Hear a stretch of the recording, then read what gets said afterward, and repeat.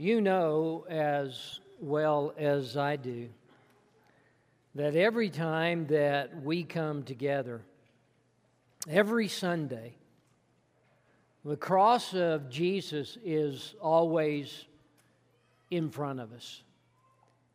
We're always looking at, and we're always thinking about, and we're always drawing some conclusions based on the reality of the cross of Christ. We see and we appreciate and we talk about the fact that Jesus went to the cross and He died for us so that we might have forgiveness of sin and eternal life. And that's really at the very heart of our communion, once again, that we do every week. As we take that piece of bread and we partake of it, we're reminded and we're remembering that this represents Christ's body that hung and died and suffered on the cross. And then as we take that little bit of juice and we drink it, it reminds us again of the blood that Jesus shed that became the atonement for our sinful lives and brought us into a pure and eternal relationship with Jesus Christ. Communion is so important to us every week, and as Adam reminded us in his words, it's something that brings us back to the glory of the cross.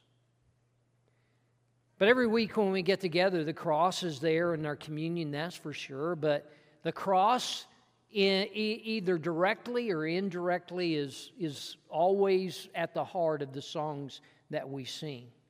The songs that we've sung this morning had, again, whether directly or indirectly, a reference and a reminder to us that our life, that our righteousness has come to us, as Adam talked about again, not through our good deeds, but through the blood and the righteousness of Jesus Christ. I think of this song that we've sung before, Nailed to the Cross, where it says, with what anguish and loss Jesus went to the cross, and He carried our sins with Him there. It's in our communion. It's in our songs.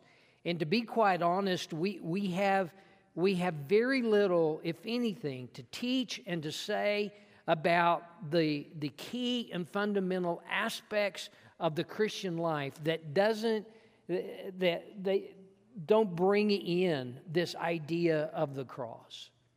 You see, as we preach and we teach, we can't talk about the love of God without talking about the cross.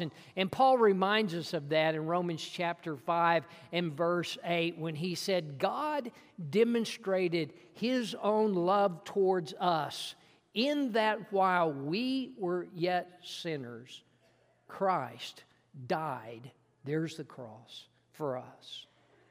When we talk about the love of God, we have to talk about the cross. And when we talk about sanctification, that being made holy and pure by Jesus Christ, we have to talk about the cross. And the Hebrew writer in Hebrews chapter 10 and verse 10 reminds us again that our sanctification is through the offering of the body of Jesus Christ once and for all. The cross is there. Not just about love and when we talk about sanctification, but it's there when we talk about humility. And we'll do sermons and we'll do classes and talking about how we should be humble like Jesus was humble. But we can't really elucidate that, and we can't get in the grip of that humility unless we talk about His cross. For it's in His cross that we realize and see the great humility that He who existed in the form of God but did not consider equality with God a thing to be grasped, but He emptied Himself. And ultimately, Paul says to the Philippians in Philippians chapter 2 that He was emptied Himself so that He could be found in the appearance of a man, to be humbled, to humble Himself by becoming obedient to the point of death, even death upon a cross. And then as we teach and we talk about patience. And we know that we should be patient. And when we say, well, what does patient look like? We always go back to Jesus. And Jesus becomes that example of patience. But where it really is seen once again is in His cross. And Peter reminds us of that type of patience. And reminds us of how that patience is connected to the cross of Jesus. As he says, for what credit is there if you sin and are harshly treated, you endure it with patience?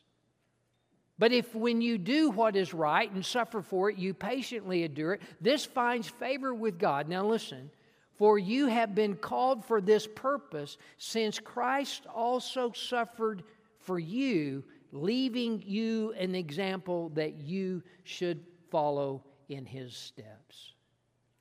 You see, everything central to our identity as Christians is found and centered in the cross. And I want you to see this, that it's not just the cross, but it is centered in the sacrifice and the suffering that came with that cross. Having said all of that, there's really seems like, an odd passage of Scripture. A passage of Scripture that seems odd in that it introduces something into that picture of sacrifice and suffering on the cross that doesn't seem really to fit there, and I want you to see this morning.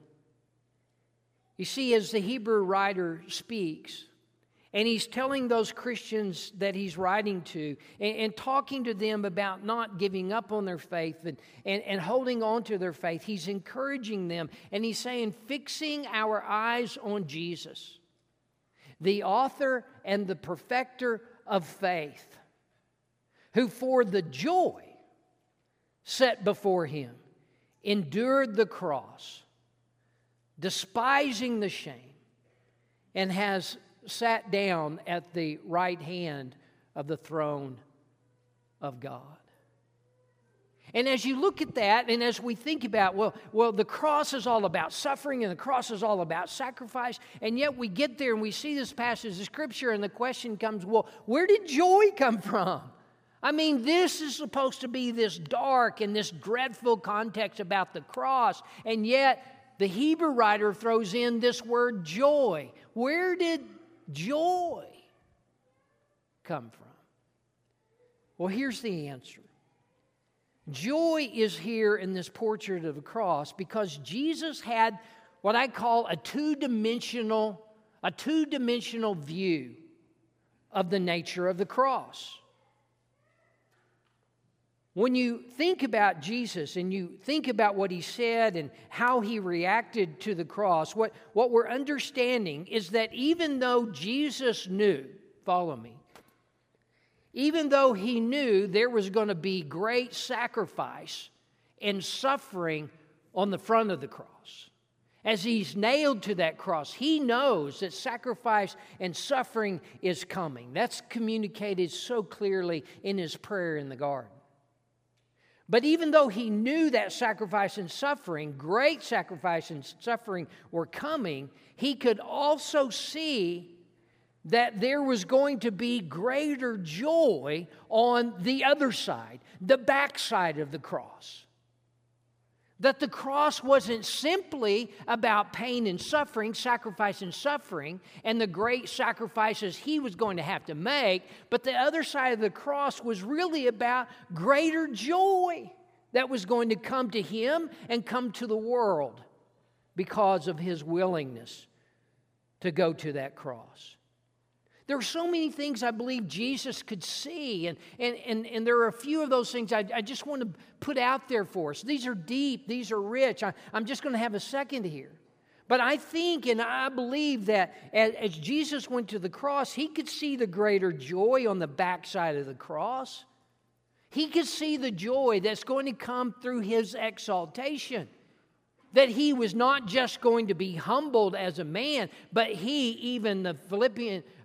Paul writing to the Philippians in chapter 2, verse 9, says that after that humiliation comes His exaltation. that after the cross would come this time and this point when God would highly exalt him and bestow upon him the name which is above every name, so that at the name of Jesus every knee should bow, those in heaven and those on earth and under earth, and that every tongue will confess that Jesus Christ is Lord, to the glory of the Father. The day was coming on the backside of the cross when he would experience the joy, having made the sacrifice, the greater joy of seeing the Father in his pleasure, exalting him back to the position of king on high. He had to be anticipating that. Having experienced what we experience here in the flesh, he had to be looking forward to that joy, don't you think? But he's also seeing on the other side of the cross, he's seeing the joy of reconciliation. Humanity for so long has been ripped apart from their Creator, has been torn from fellowship with God. And now he can see, because of the cross, on the backside of the cross, there is coming this great joy, greater joy than we have ever experienced as human beings, as through his blood we are reconciled again and find peace with God like we've never experienced before. Philippians chapter 1 and verse 19 and following.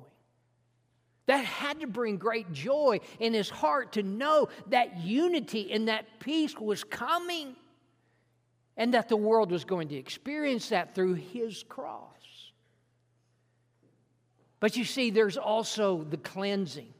How important, how much joy could that see as Jesus watched and he saw all the sins of the world from the beginning of time and the people that he walked with, to know that on the backside of the cross there's coming this greater joy in his life, to realize that through the cross he was going to be able, with his blood, to provide forgiveness of sins continuously as people walked in the light and put their faith and fellowship in him. 1 John chapter 1, 6 and 7.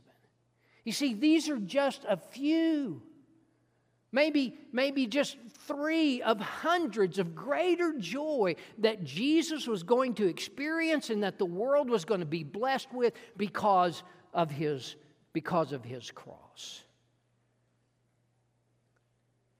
Note this. Jesus didn't see his cross of great suffering and sacrifice as the end. Listen.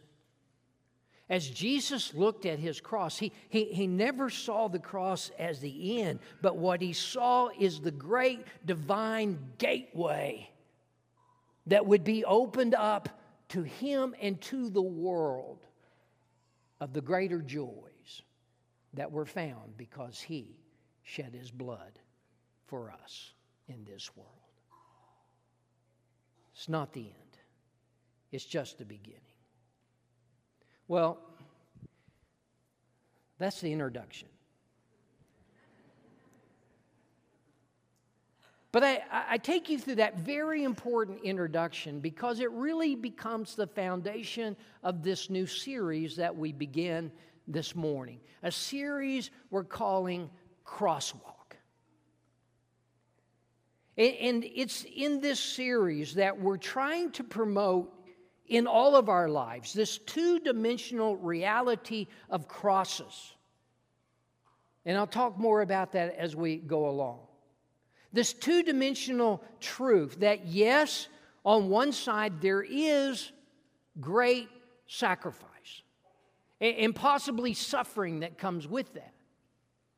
But as we look at his cross and we look at our crosses, we see, and we must get into the grip and have anticipation for the fact that there is greater joy on the other side. There's greater joy on the other side of sacrifice, of suffering.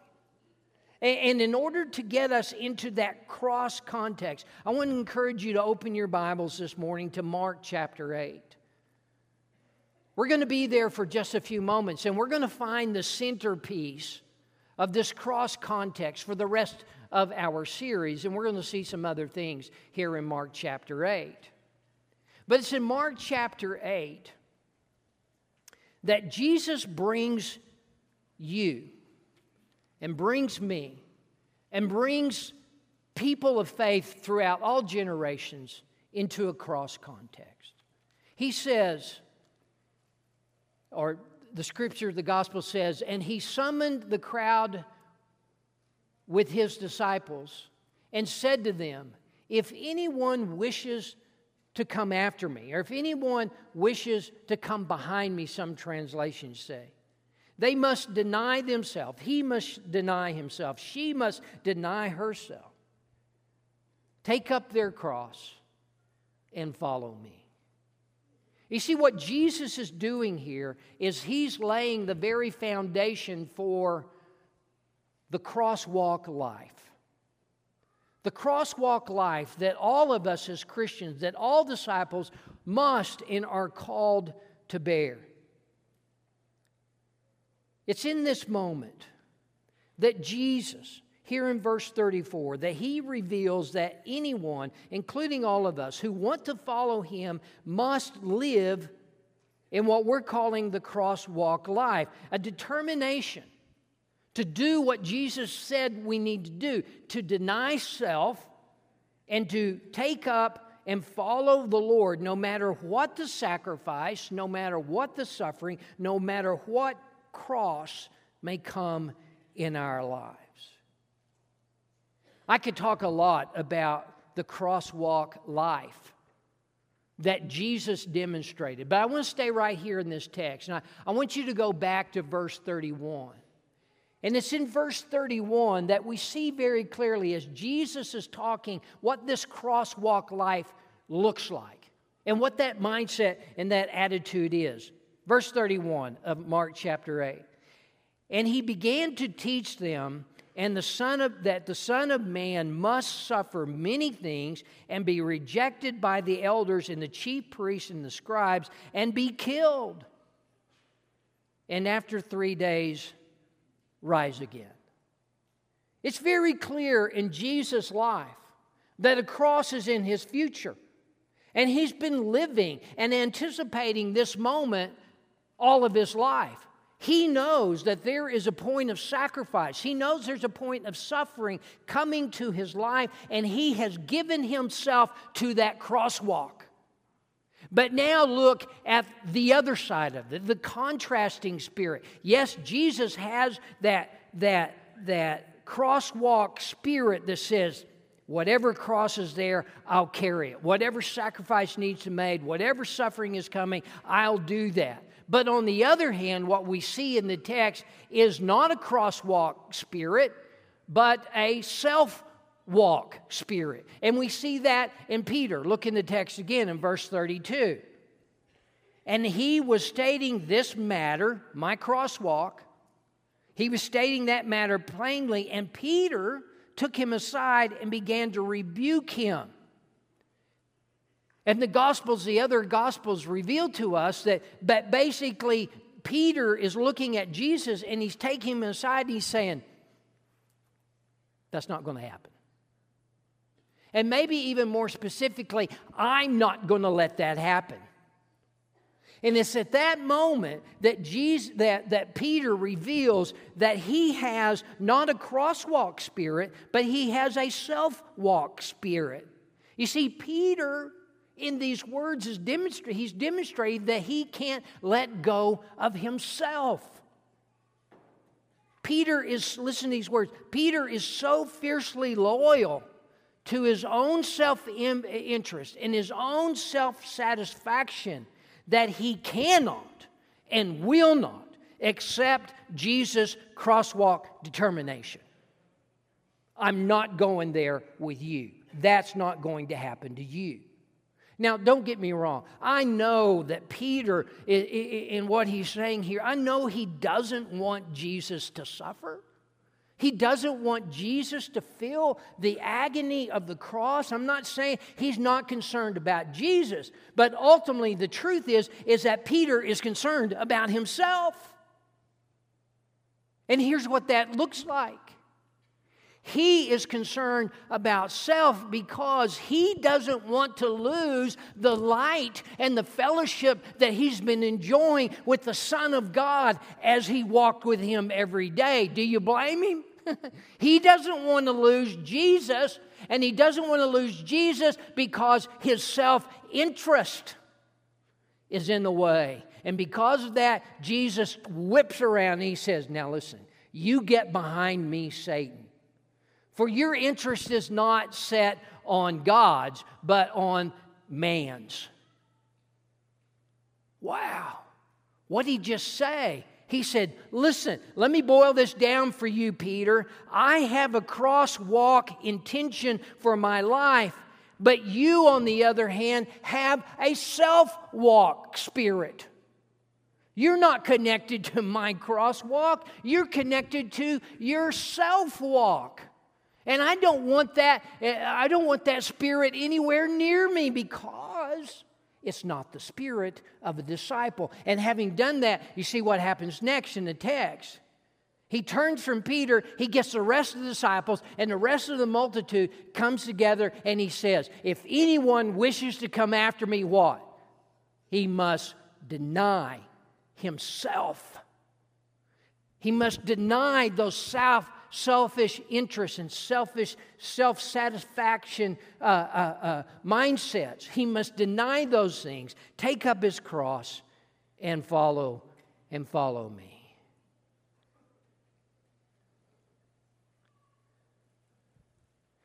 Yes. Moving away from Peter, as we look into our own lives, yes, there are great sacrifices that come when we embrace and have the crosswalk spirit. As I think about it, it's true that our commitment to the calling of Christ and the following in the footsteps of Jesus, no matter what it calls us to do, that spirit might and that determination might lead us into the hardship that I think really Jesus is pointing out here for these first century disciples. They're going to experience hardship. They're going to experience harassment. They're going to experience being expelled from their native lands. They're going to experience being beaten. They're going to experience being mocked. They're going to experience maybe even being put to death. We know that happened. But my point for us is that even though we may never experience those types of great sacrifice and great suffering, we will have to deny ourselves and take up our crosses. And as I think about that, I believe, listen to this statement, I believe the hardest and most painful sacrifice we ever make may be to abandon and to put to death the self-attributes that keep us from following in the footprints of Jesus. We can talk about abuse.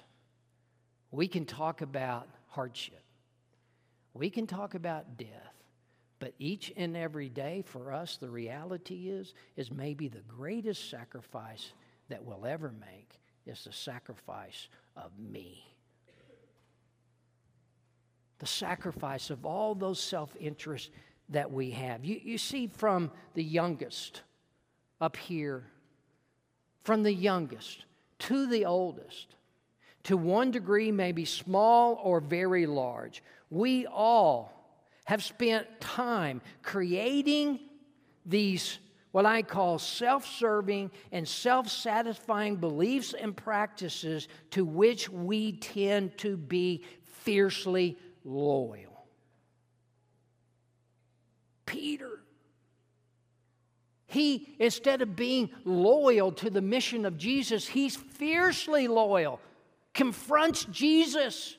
He's fiercely loyal to himself and to his self-satisfaction and his own self-interest and says, that's not going to happen. But you see, it's no different for us. We can have in our own lives, and do, let's just admit it, those self-interests to which we're fiercely loyal. And because of that, I think that for me, I know it for me. I bet it's true for you. That with those self-walk interest comes a lot of self-talk. Self-walk talk that's going through our heads. That encourage us to be loyal to ourselves first. Maybe you've heard it before, and that self-walk talk sounds like this. You know, my hate for others is warranted. I should, and it's warranted that I hate others because, after all, they have behaved badly, right? Or my hate for others is warranted because when you get down to it, they're just so different than we are, aren't they? And that self-walk talk shows up, and we say to ourselves, I need to hang on as tightly as I can to all of my wealth and all of my possessions. Because after all, there's no one who's going to provide for my needs and my wants better than I can. So I better hang on to those things. That's self-walk talk. And there's self-walk talk that sounds like this. You know, that fit of rage that I threw the other day, well, you see, it's justifiable in view. If you just knew what that person said or that person did, you would understand that road rage that I was involved in was justifiable because of their behavior. That's self-walk talk. And then others of us might say, my constant state of fear and worry, again, is justifiable. It's okay to have that constant state of fear and worry because, after all, aren't you aware of the great chaos and uncertainty of the world that we're living in? That's self-walk talk. And in those ways, in so many more, our self-walk mindsets are exactly what Jesus is calling us to deny and put to death in order to walk with Him. That's what He's talking about for you. That's what He's talking about for me. It's that serious. It's that pointed. Well, congratulations, Monty. You've just ruined my day. I know that you're feeling that this side of the cross seems kind of like a downer. It's very serious and very sobering, but I've got to talk about this side of the cross so we can remember and get to the other side of the cross, because it's in embracing that crosswalk that we know that on the back side of the cross comes even greater joy for our lives. It was true for Jesus, and it's true for us. That on the backside of our sacrifice and our suffering, there is greater joys for us to be experienced. When we deny and sacrifice self, we get to experience and partake of the greater joys that come from honoring our Father like Jesus did. What joy it was for Him to honor His Father. And the greater joy of being able to eat as fully as possible from the tree of the Holy Spirit of God. The joy of being able to eat and experience love, true love, and joy, and peace, and patience, and kindness, and all those things that God created us to eat. What joy those things will bring into our lives, but they're going to demand, first of all, that crosswalk life, so that we too can experience the greater joy of crosswalk lives. And with those crosswalk lives, I want us to hear and I want us to begin to realize those crosswalk talk. Not the self-walk talk, but the crosswalk talk. Say that twice. And it's that crosswalk talk that starts to be the support and the drumbeat of our lives that's consistent with our calling in Jesus Christ. It's that moment in which we're able to say to ourselves, I'm putting to death my feelings of hate. And today I'm starting to enjoy the greater blessings of love. I'm experiencing the greater joy of being able to be in relationships with everyone without prejudice or without limits concerning how I should love them. There's that crosswalk talk that says, I'm putting to death my greedy heart. Why would I put to death my greedy heart? Because on the other side, I get to enjoy the giving. The giving heart that comes from knowing that I'm not just providing for myself and I'm the only one who can take care of myself, but I can enjoy the giving and seeing other people rise up from their ashes, and my giving that helps others to meet their needs and not my needs, because I trust that God is caring for me and it's just not me caring for myself. And I have in my mind this thought, I'm putting to death my rage. And I'm finding the greater joy of living and experiencing kindness in the midst of every frustration and conflict that I'm going to experience. Listen, that I'm going to experience instead of bringing tears to people's faces because of my rage, instead of bringing bruises into their lives because of my rage, I'm going to bring to their life joy instead. I'm going to bring to their life goodness instead. That's the crosswalk talk going on in our heads. And finally, it's where we can say, I'm putting to death my fear and worry. And as I do, I'm finding greater joy in trusting fully in the purpose and the providence of God. I'm finding the greater joy of putting my life completely in the hands of God, where I don't have to worry about tomorrow. I don't have to worry about the things that the world worries about. I can just enjoy what God is providing for my life. Let me end this way. You know, I think that the cross of Jesus was so unacceptable to Peter because as he looked at it, all he could see was the end of Jesus. All he could see was the end. He couldn't see the other side of the cross for Jesus. It was so unacceptable to Peter because he couldn't see the greater joy that Jesus would experience and that the world would experience because of his sacrifice and because of his suffering.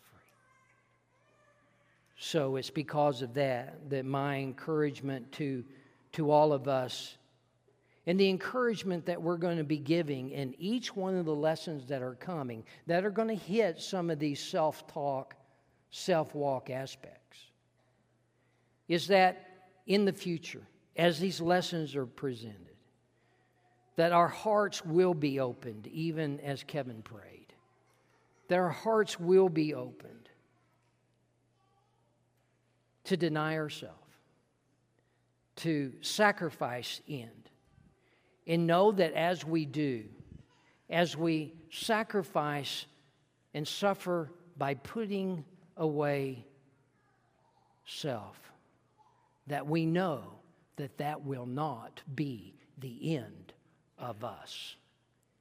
But it's only going to be the beginning of a greater you and a greater me and a greater joy that we experience in Christ Jesus as we walk step in step with Him.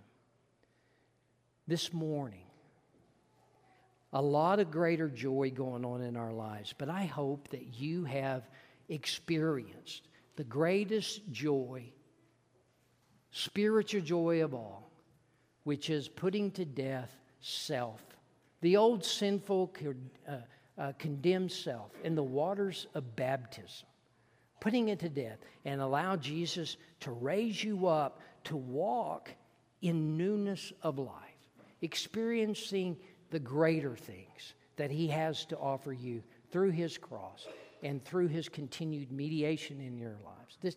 Today, make sure that you've denied self and begun your walk of greater joy while we stand and while we sing.